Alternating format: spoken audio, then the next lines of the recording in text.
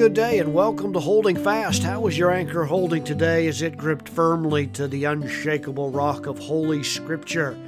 From that Scripture today, we take our passage for meditation. I just want to highlight a passage from the book of 1 John, chapter 3, verses 2 and 3, that says, "Beloved, now are we the sons of God, and it doth not yet appear what we shall be, but we know that when he shall appear, we shall be like him, for we shall see him as he is.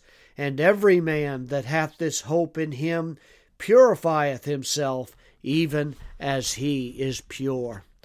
What a wonderful promise this is from the Word of God this morning, and I just wanted to highlight this because lately I have had the privilege of standing in the pulpit and being able to proclaim the great truths about the reality of heaven.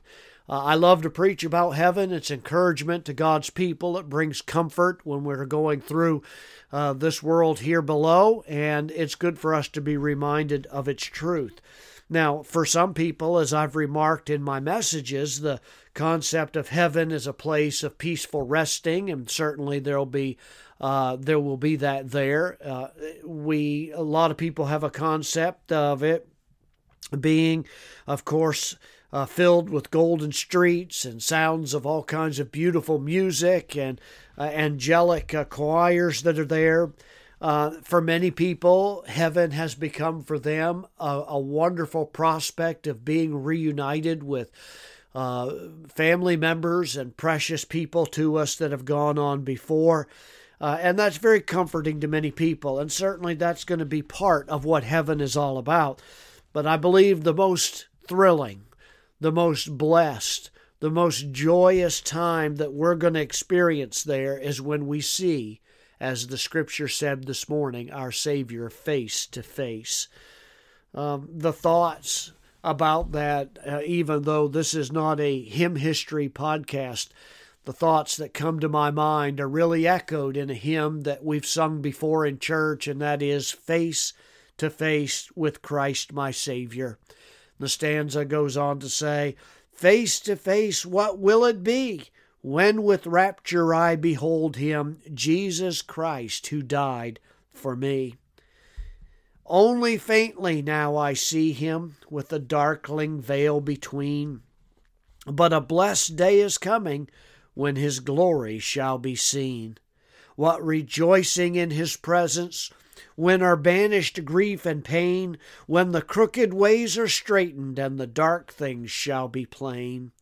Face to face, oh blissful moment, face to see and know, face to face with my Redeemer, Jesus Christ, who loves me so." Boy, I don't know about you, but I really anticipate that time. It's going to be wonderful to greet our Savior and really to be able to see and know all of those things that by faith we have accepted and we have trusted in this life here.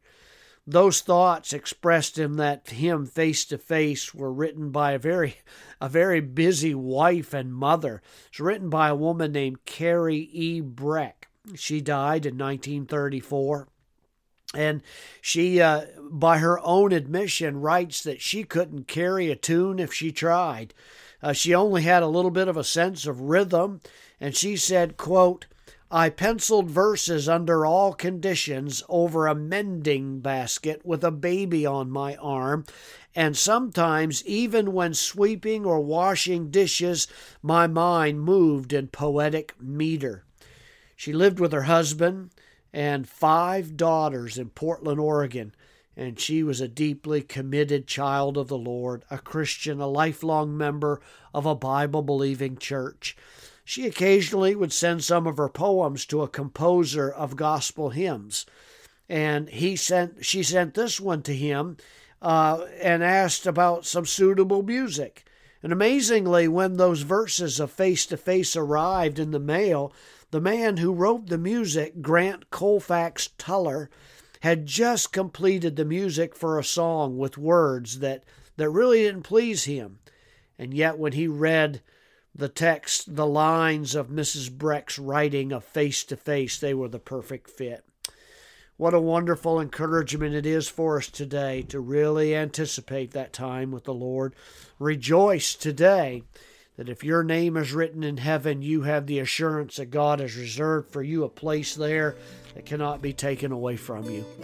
God bless you today as you go through your day's activities. Remember that this world is not the end of all things. That there will be a life that will carry on in the presence of God and the angels in heaven. And rejoice today that your name is written there. God bless you. Walk with Christ.